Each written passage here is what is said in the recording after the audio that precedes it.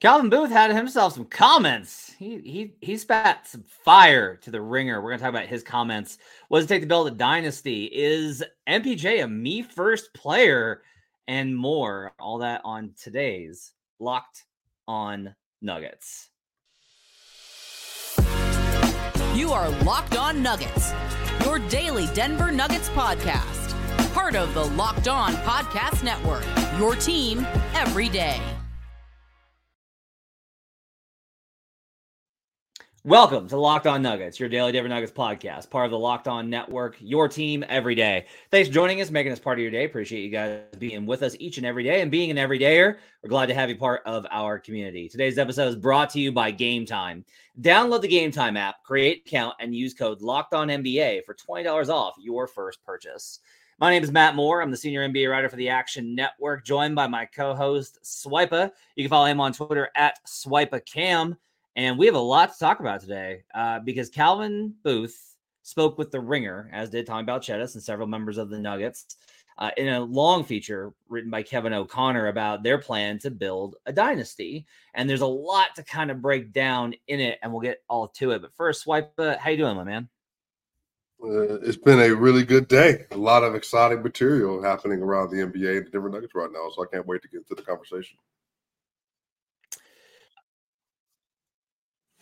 Yeah, we are a week. In a week, the banner drops. Just as a heads up, as you're listening to this on Tuesday, banner drops a week from today when this episode goes live on the old podcast. So we'll start with a talk about Calvin Booth's ideas on the dynasty. And if you haven't read it, we'll put it in the it's on Twitter. We'll put it in the episode description. Great article from KOC breaking down everything about how they've kind of approached the look at this team. The biggest thing is that it kind of talks about about Booth's entire process of looking at wanting to build the team with young talent. And it doesn't necessarily take on my kind of approach to it, which is like, hey, it does to a certain degree. It says the rookies are all cost effective. And that matters because you can get them under cost-controlled value. In the new CBA, these contracts are just going to be really valuable, and you're seeing more and more restrictive elements put in place. And we're kind of seeing this divergence. I talked a little bit about this on Locked On NBA of there's kind of two ways to build a contender right now. You can have multiple stars and then a bunch of veteran guys that are really at the end of their rope, like the Bucks did with Wes Matthews and Joe Ingles, guys that are injured and at the end of their careers. Like they had two guys on their staff, on their roster who had Achilles tears. It's really kind of wild. Or you can go the Nuggets route, which is you have multiple stars and then you fill that roster out with young guys. That's what they're attempting to kind of build on this year. There's a lot more, I think, things to get into in terms of the individual comments that he made about specific players and a lot of things that I kind of cocked my head at. But the big thing here kind of gets in the second to last paragraph, which is, I just want dudes that we try to develop and it's sustainable, Booth said. If it costs us the chance to win a championship this year, so be it. It's worth the investment. It's more about winning 3 out of 6, 3 out of 7, 4 out of 8 than it is about trying to go back to back. So this kind of goes back to a very Spursian approach of let's be in the conversation in as many seasons as possible. And if you always have a chance because you have Nikola, then opening the window as wide as possible takes the precedent over pushing as hard as you can for an individual season. What was kind of your reaction to that side of the comments? Yeah, I think it was interesting how we talked about not wanting to pigeonhole the roster when you have a veteran-led roster where you have a bunch of players or one-year rentals, very short-term deals that you can only really focus on one singular year in terms of repeating or chasing the individual championship. Now, what I do love is that in this article, Calvin Booth talks about the philosophy that he has that's built on 4 key pillars, as Kevin O'Connor talks about. And the pillars are basketball IQ, character, positional size in the absence of skill deficiencies, and trying to find players that fit at least 3 of those criteria, if not all 4. And what he talks about, too, is not having skill overlap. So it's so funny because if you look at Jamal Murray, KCP, MPJ, AG, Jokic, Christian, Peyton. You look at Julian Strother, Jalen Pickett, Hunter Tyson. They all have individual skill sets that are supposed to complement the whole. Jokic passing, playmaking, and allowing him to have enough room to be able to score when the time comes. Jamal Murray, ISO, pick and roll, post game, making sure he can be an off-ball threat. Michael Porter Jr., one of the best spot-up shooters in the NBA, if not the very best, great cutter, can get to the rim, create opportunities for himself. Everybody has something they do really well at a really high level. And so the roster is so intentionally built to make sure that everybody complements the other. And I think him bringing that philosophy up, as well as the comments that you brought up about, we don't want to just be winning today, but we want to be in the conversation, and we want to be at the very top of who can win the championship for the next 8 seasons even, and winning 4 of the next 8 is really important. I think it shows a long-term view with this process that even now, Matt, if we look at drafting all the young guys, and, Matt, I remember, when you used to talk sometimes about having young guys on the roster and what it doesn't sometimes allow for you to do because you got to invest in a Bowles or maybe even the MPJ. This is a different kind of youth. All these dudes have been in the system for 3 years. They have contributed to winning situations, whether it be at Gonzaga or Kansas, or they've gone through the entire program like Hunter Tyson at Clemson, and it's allowed for them to have mature games at 23 years old. And so what's so special about what they're doing is putting young players in a position to be successful by allowing them to be themselves, but also to ingratiate them into a championship culture and championship system around a core 4, especially, that have been here for a number of years, that have already won a championship. And again, being willing to sacrifice winning 1 championship, meaning maybe this year you don't get it done because the young guys are still coming along. But the good news is you have so many young guys that are in the system buying in and believing in the culture and their place in that culture, that for years to come, you're able to build on their expanding skill set and the confidence that they grow within the Denver Nuggets culture. So I think that was my big takeaway, is that there's an overarching plan and it's a commitment to a long-term vision. Yeah, I think so. It's good. I think it's good to have all those things. There's part of me that's like, how is this entirely different from Warriors 2 timelines? And like the answer to that is kind of wrapped in the Nuggets prime is younger, right? They're in their absolute primes, entering it now at 28, 29, versus the Warriors, who are already past that prime and into their late prime / early decline, age 33, 34. That's like a primary starting point for the differences. One of the things that's kind of interesting here is that he talks about how he doesn't want overlap. Like, he doesn't want overlapping strengths and he doesn't want overlapping weaknesses. He talks about the Lob City Clippers. Blake Griffin and DeAndre Jordan both helped define that team, but they lacked the ability to space the floor, and neither was a great perimeter defender. JJ Redick and Chris Paul had too much overlap. They had the requisite skills for the position, but both were kind of undersized. And that kind of helps explain a little bit of how this roster is built, where you almost have kind of the spectrum of forwards, right? Where it goes from a guy like Julian Strother to a guy like MPJ to a guy like Peyton Watson to a guy like Aaron Gordon. Like, there's a spectrum there of forwards that all kind of operate, and you can put Christian Brown probably in somewhere in that as well, as far as on the wing.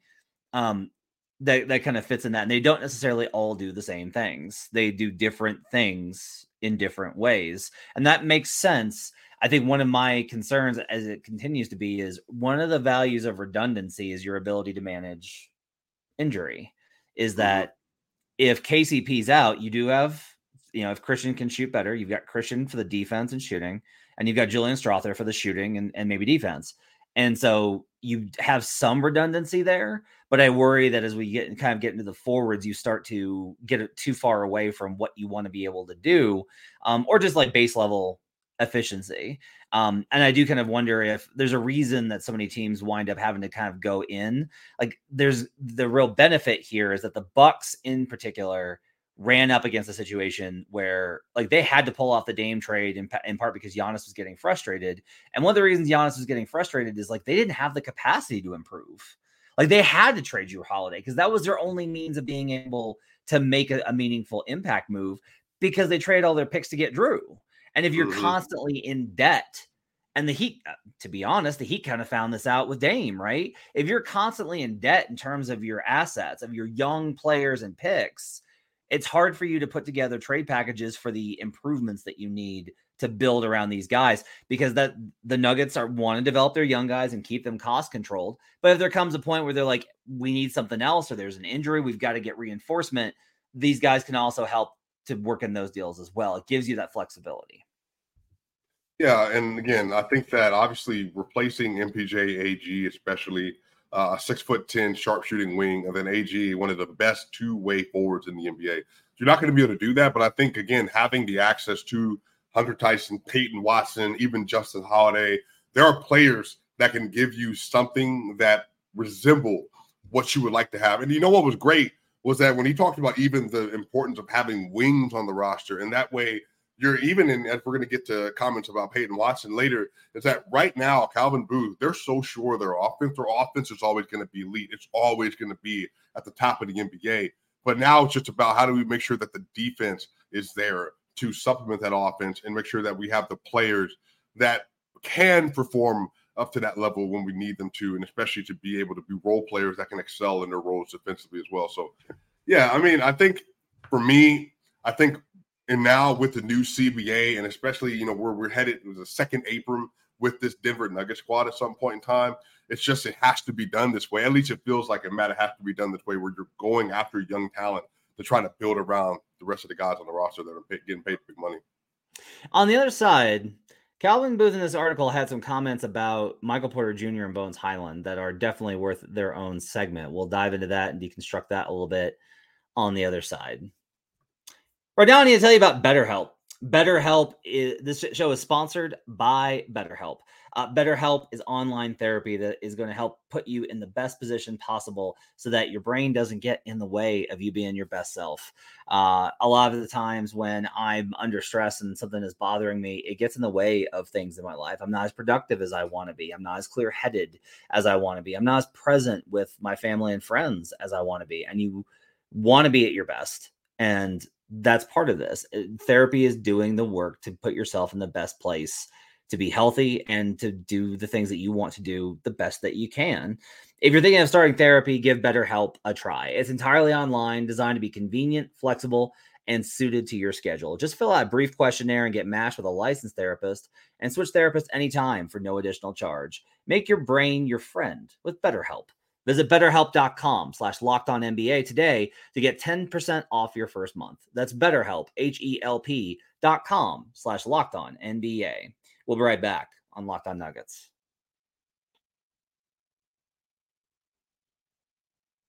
Back here on Locked On Nuggets, thanks for joining us, making this part of your day. Appreciate you guys being with us. If you haven't yet, go give us a 5-star review on Apple Podcasts if that's where you listen. Or if you're one of our YouTube fans, give us a like. Give us a like and a subscribe to make sure that you're supporting the show the best way that you can. So, continuing our conversation on the Kevin O'Connor article about the Denver Nuggets and particularly GM Calvin Booth, the comments were really interesting because here's the whole section I'll read. It talks about the players that they need to go after, and then KOC mentions who to get rid of. One of Booth's first moves, according to KOC, was to trade Bones Highland, a young bucket-getting guard who came off the bench, but didn't offer a lot other than scoring. Despite being so young and showing promise, Highland was dealt for just 2 second-round picks. The Nuggets didn't want too much of the same thing on their team. And here's Booth's comments. I knew you couldn't have 2 guys that couldn't guard, and we couldn't have 2 guys that were young and kind of more, quote, me guys. He goes on to say, Mike makes $30 million. He's one of the best shooters in the NBA. So, Bones, there's no place for you. I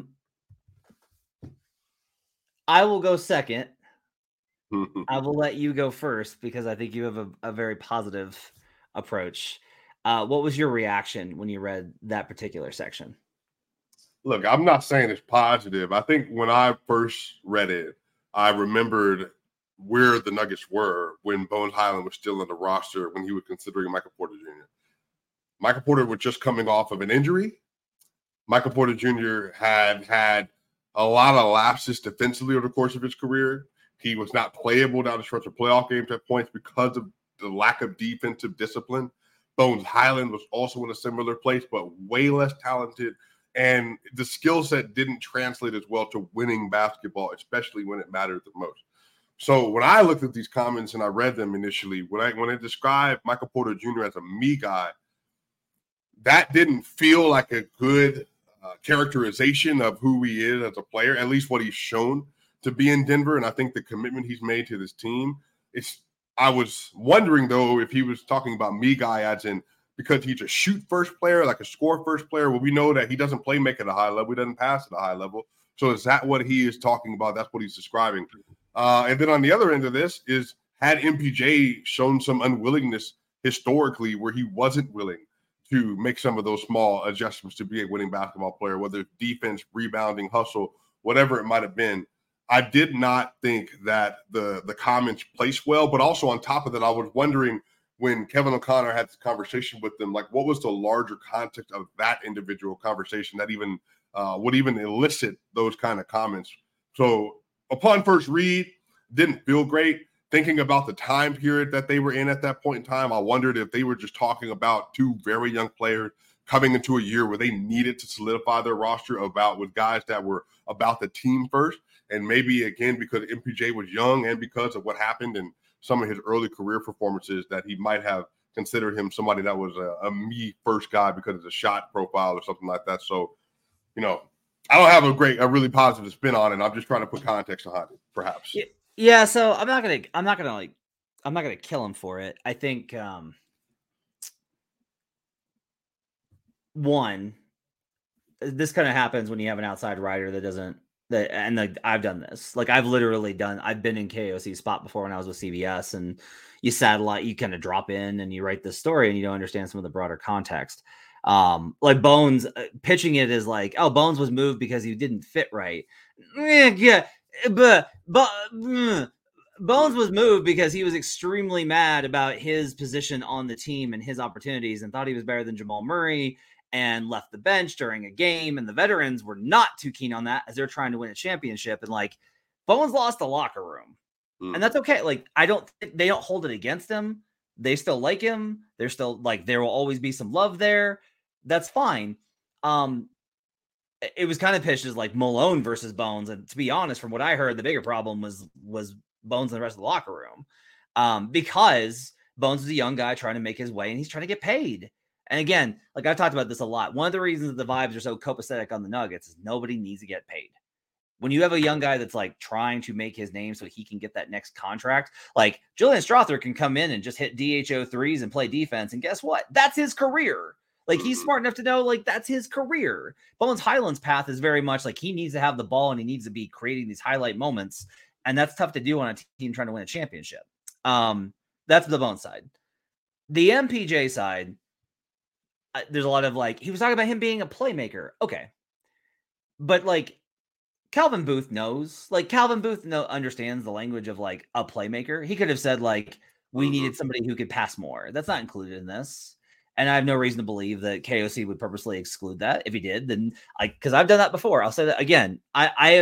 This is interesting for me to do because like I've been in KOC's spot where like I will leave out like, oh, I left out a sentence because I didn't think it was meaningful. And then there was a whole like thing about it. And later I was like, okay, so here's like the unedited comments that I got for this quote. Right. But I will also say Calvin was an NBA player for a long time, so he understands the media side of it, but he hasn't done like a lot of these interviews. And I do think there's a candidness here that is probably, it's interesting. It creates shows like this one, right? I will just say that if MPJ is upset about it because of how he interprets it, I don't blame him. And this is like, again, never thought I'd be in this spot. Somebody commented like, we're about to see Matt defend Mike. Yup. Because like MPJ backed everything up last year. He proved himself and everything that he has said right. He has said constantly, I'm a winner. I'm willing to do what it takes to win. He learned the offense. He rebounded. He ran the floor and spotted up for three. He defended. He was not a liability on defense. Like he did everything that was asked of him. Now, it is possible that MPJ behind scenes is like, that's different. One of the things I think is always interesting is when people ask, like, why does this guy continue to play when he's so bad in games? The answer is often he's great in practice. And the coaches see that. And so they're like, I have all of these instances of him in practice versus him in the game.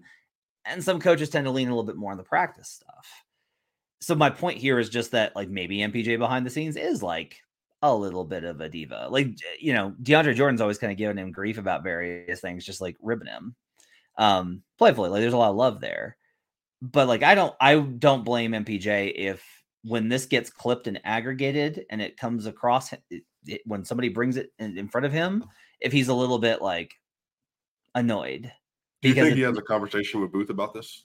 I would imagine. I would imagine Calvin probably reaches out and texts him and it's just like, hey, this is what I meant. Right. That's usually how these things are handled. But part of that, though, is as an NBA player, it's your obligation not to it's your obligation not to entirely trust the front office. Like, this is what makes it really complicated this is honestly, I think, something that Tim Connelly really struggled with is like, he wanted to have strong relationships with guys. He does. He continues to have strong relationships with guys, but that's difficult because you also have to be very cold-blooded in your assessments of these dudes at times and what it takes to win a championship. I don't think this is going to be like a major deal. However, for somebody that has talked a little bit about how, like, Bill Simmons talks about the disease of me and like all these kind of ideas of, you know, what happens after a championship and how big a part egos. Like, I can't sit here and talk about how often the egos interfere in the NBA and then be like, oh, but not here. Yeah. No, that doesn't happen here in Denver. You're going to see that a lot because everyone feels that way. But like, so do you think, selfless as everyone is here, that's still going to be a part of this team going forward. It's still an NBA team. So do you think this is a teaching moment for Booth then, that it's not about having diplomacy, but even if maybe a little bit more shrewdness in how you're communicating? It could have been, Matt, who knows how long they were talking for. This could have been hour 2 and he's feeling himself. Maybe a couple, Mike's Hard Lemonades or, some Arnold Palmers or something like that. You've just been sitting there, you've been talking, and then you're just having the conversation. And then at some point in time, you just get a little bit more loose with your language. And then that becomes the thing. I used to, and when I've done public speaking my whole life, and one of the things that people have told me is that it's not the stuff you mean to say that gets you in trouble. It's the offhanded comments you didn't mean to say that gets you in trouble because you don't actually think through some of that stuff. So do you think then for Calvin Booth that this is something that he looks at and says, this comment does more damage than anything it could have done good, and I just don't need to communicate this kind of thing anymore? Do you think that this changes the way he even interacts in terms of answering questions with media at all? Depends on what's made out of it. Depends on how big of a story it becomes, right? If it's just us, it's no big deal because it's just local coverage and it's fine. Right. I will say that like most GMs, like they really don't screw with a lot of this stuff. That's why they prefer not to comment on most things. Like I can't tell you how many times I've written a story on there's 3 teams in particular that I know pretty well and have done stories on several times. And I know people in their front office, but their front office is very much like, yeah, we'll tell you stuff, but we're absolutely not going on record because they don't want to take any credit away from the players, and they don't want situations where their comments are misinterpreted and then it causes rifts because things are so sensitive, right? Like Kyle mentions in here, Kyle says folks blowing this out of proportion because they need the season to start for real. I don't know, Kyle, I disagree with you. If this story came out the first week of the season, we'd still be doing the show on it because these are really insightful views into how the franchise is built. And I'm sorry, but like MPJ is a $100 million player on multiple back surgeries who literally committed himself to doing all of the things that it's hard for players in his position to do. Like the sacrifice that he made last year has to be respected. Yeah. I think in these conversations, and I'm not saying that Booth doesn't respect him because I think he does. Right. It's entirely possible this was a playmaker conversation, and that's fine. Matt, can I ask you a question, brother? So you remember Media Day? Remember when Calvin Booth said that there are 3 alphas on the roster? You remember who he mentioned? He mentioned Mike or was it AG? I don't remember. No, it was Aaron Gordon. Yeah.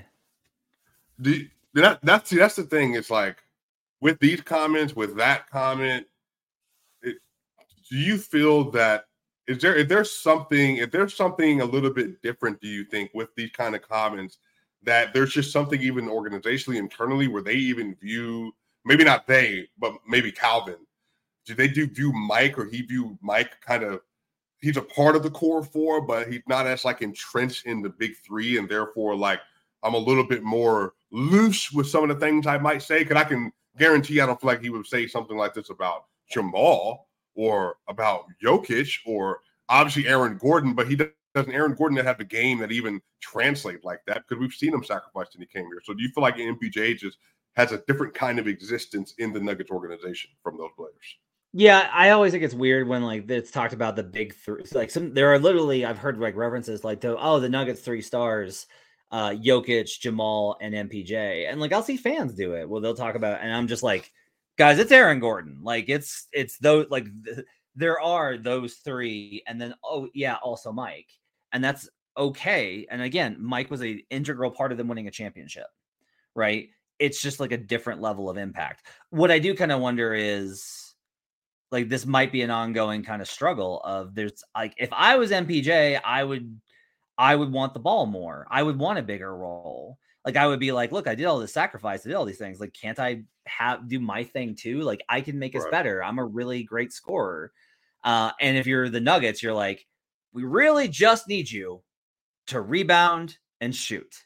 Like, that's what we need. Like, that makes us perfect.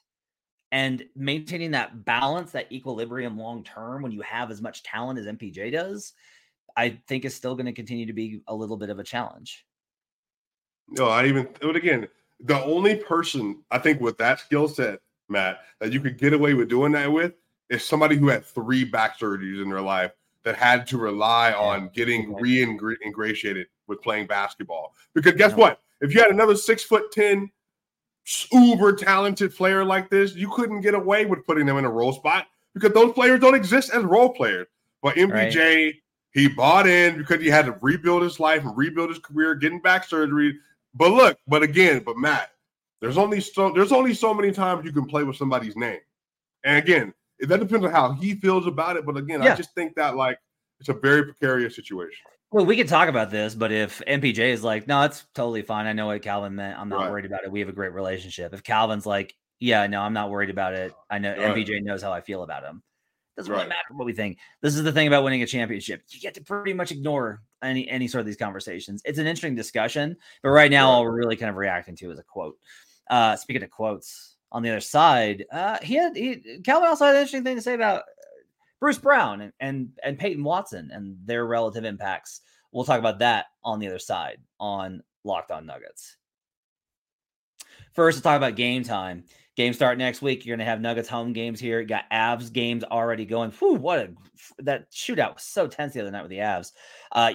You're going to be able to get into Broncos games probably at a really great price over the rest of the season. So there's a lot of opportunities for you to catch live events, and you can do so with Game Time. Game Time is the only ticketing app that gives you complete peace of mind with your purchase. You see the view from your seat before you buy, so you know exactly what to expect when you arrive. You're not going to catch any bad sight lines or a pillar in your way. All-in prices show your total up front, so you know you're getting a great deal without the hidden fees. This is huge. I go ballistic when I'm like, okay, it costs this much. And then you get to the checkout page, and you're like, the heck you mean this is $40 more? I get really mad at those. Never happens with Game Times. And you can buy tickets in seconds with just 2 taps. Take the guesswork out of buying tickets with Game Time. Download the Game Time app, create an account, and use code LOCKEDONNBA for $20 off your first purchase. Terms apply.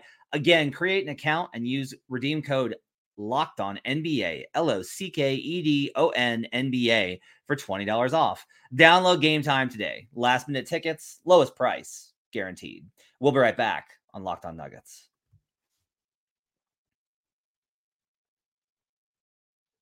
Back here on Locked On Nuggets, final segment here for you on a Tuesday, hanging out with Swipa. I'm Matt Moore. Appreciate you guys being with us. So the last kind of comment from this article, and it just as a heads up, my thanks to Calvin Booth for providing an article that gave us an entire show's worth after a preseason game, because otherwise I'd just be sitting on here being like, yeah, Julian Strother's good. And that's like, I feel like I've said Julian Strother's good a lot. So a little bit of a thing there.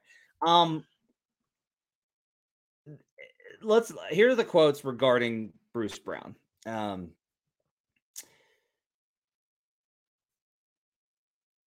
That blow was big, Booth admitted, talking about both Bruce Brown and Jeff Green. The Nuggets dabbed in pursuing veteran free agents, but Booth decided against it to avoid taking minutes away from young players. That decision may make Malone's job harder in the short term, but it could lead to greater returns down the line. Malone said Brown will fill Brown's former role, and he could be even better after working all summer to improve his spot-up jumper and his ball handling when bringing the ball up the floor. Brown himself thinks Peyton Watson could also be in for a big season after watching him from the bench. Talks about those kind of things. But here's a big quote from Booth. Some of these teams were trying to get Bruce, trying to make it worth it. It's like, just be careful what you wish for.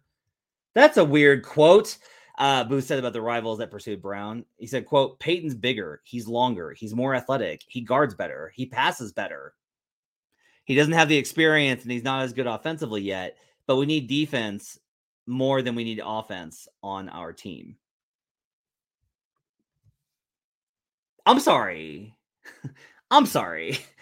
Peyton Watson's a better passer than Bruce Brown. Peyton Watson's a better defender right now than Bruce Brown. Calvin, it's well known that Calvin Booth is the guy that Peyton Watson is his dude. Right? Mm-hmm. Took Christian Brown. It was a value pick. He wound up contributing to a finals run. It was a great pick. He's going to be a 12-year player. Peyton Watson is like the guy for Calvin Booth. He believes in Peyton Watson. Traded up to get him, believes in him, has basically removed any obstacle from Peyton playing this season in the front court. What was your reaction to those particular comments regarding Bruce and Peyton's impact? Matt, can I try to contextualize this a little bit from what I felt when I first read that? So I was actually way more comfortable with these comments than I were anything about Michael Porter Jr. And the reason being is when this is me reading into the comments, when he said almost like buyer beware, I don't think he was shading anything at Bruce. I think what he was actually doing was saying that if you think you're taking Bruce away from this roster, well, okay, but that means that this dude, this 6'8" super freak that we have, it was like a wrestling build-up. When Chris Jericho gets on the mic and he's building up the next person that's about to come down the ring, this is what it felt like. Now, you thought that you saw something in Bruce Brown, but Peyton Watson, it's a 6'8" better version than what we have with Bruce Brown. And so if you want to go ahead and overpay him by giving $22.5 million to Bruce Brown for 1 year and then possible $45 for 2, then guess what? We got this dude named Peyton Watson that's just waiting in the reins. And guess what? When his opportunity comes, he's going to be even better because he's bigger, more athletic, and more defensively skilled than Bruce Brown is. And so for me, I didn't feel like he was sliding Bruce because I've heard him talk about Bruce. What it felt like is he's big up in Peyton, and he's saying, look, y'all can take him off the roster, but we got a better version of him sitting right here at home. Yeah, I mean, the key word here, you're absolutely right, because the key word here is Booth said about, be careful what you wish for. Booth said about the rivals that pursued Brown. Right. The Indiana Pacers are not a rival of the Denver Nuggets. The Los Angeles Lakers are. In the current context. And so, this is literally just the Lakers made a big show of trying to get Bruce because, to be honest, Bruce was really awesome in the conference finals. Him going coast to coast in those fullback dives I talked about were game changers for the Nuggets in that series. It lifted those second units. When you're losing the bench minutes, if you're losing the non-Nikola minutes, you're doomed. And they kept losing those minutes because of what Bruce is bringing to the table. So you're absolutely right. And I kind of get that. Here's an example. Anthony Irwin, who runs a Lakers pod, Lakers Lounge, friend of the program. Adam was just on Lakers Lounge. He literally told me that he thinks that if Bruce Brown was on the Lakers instead of the Nuggets, they win that series. Man, closest sweep in NBA history, Matt Moore. I was like, I don't know, man. You got sweat. I know the games were tight, but I don't know that Bruce Brown is a 28-point flip if you look at the overall total. It's not like LeBron and Anthony Davis couldn't shot make down the stretch or anything. Yeah, it's not great. So anyway. I don't want to get into the Lakers stuff again. We're gonna have enough of that next week. But I will say that I get what he's saying. I'm just a little bit concerned of Peyton is being very much set up as a pendulum here, where it's like he's the way this presents it is he's got to be that level of player. Again, he's bigger, he's longer, he's more athletic. Check, no question, right? He guards better. Okay. I think Peyton's really good defensively and makes a lot of plays in terms of like being able to block shots. Bruce has done some pretty amazing stuff in terms of positional defense and being really smart and navigating stuff. Like he's extremely court aware, but okay, I can even get there. He passes better. I'm blown away by that comment. And I'm not going to be like, what are you, crazy? It's Calvin Booth, right? His entire job was to evaluate talent, and he built a championship team. So maybe I got to go back and like watch Peyton Watson's passing. Hey, turn on the Houston Rockets game when he was going court to court. You'll see it. You'll see the passing displayed right there. Yeah, and maybe that's it. Maybe he really is a better passer than Bruce. He doesn't have the experience, and he's not as good offensively yet. But we need defense more than we need offense on our team. That's absolutely true. Right. You do need just stack it. I think it's interesting based off of, Adam and I did the show last night and we were doing stock watch, and like Peyton's a little bit, or this morning rather, and Peyton's a little bit down for us. Like he's a little bit lower than expectations. And so I think, yeah, hit me.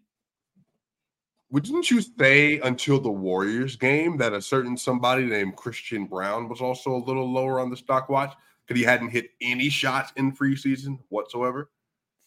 Last year?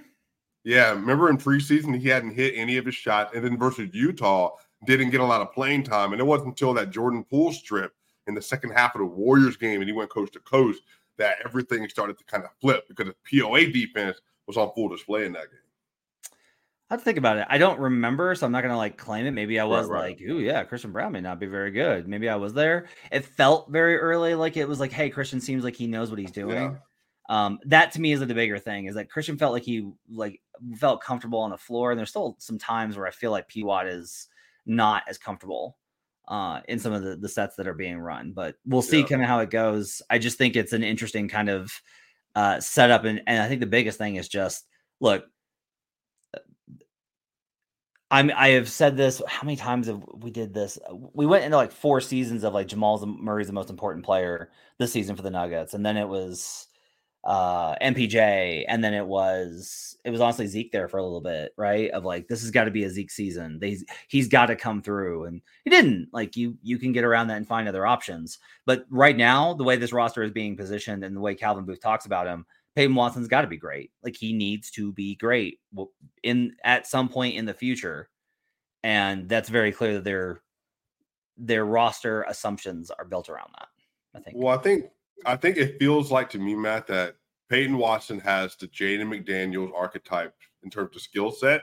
And there's a particular place that Jaden McDaniels belongs in the roster when it comes to the Minnesota Timberwolves. He's a starter.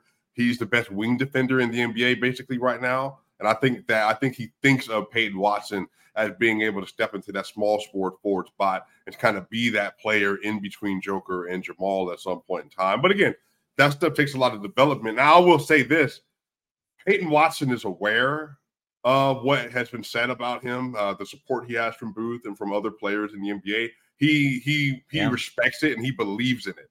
And so I would say Peyton Watson is responding to this in every way that you want a player to respond to this, by accepting the challenge and willing to do the hard things to be a successful player. Even when he talks about his role with the Nuggets, he wants to be someone who does the right thing and to prove his worth to the starters and to the coaching staff. So I think his brain and his mental fortitude right now seems to be of a person that says that I hear the noise, I hear the love and adoration that I get from my teammates and from the coaches and from the front office, and I want to do my best to be the very best version of myself for this team. I like that. That's good perspective. Swipa. All right. That's going to do it for Locked On Nuggets. Thanks for joining us. Appreciate you guys being with us. I'll be back tomorrow. Swipa will have you tomorrow night or the next day for the Wednesday show. Have yourselves a great week. Thanks for being with us. We'll see you guys again next time on Locked On Nuggets.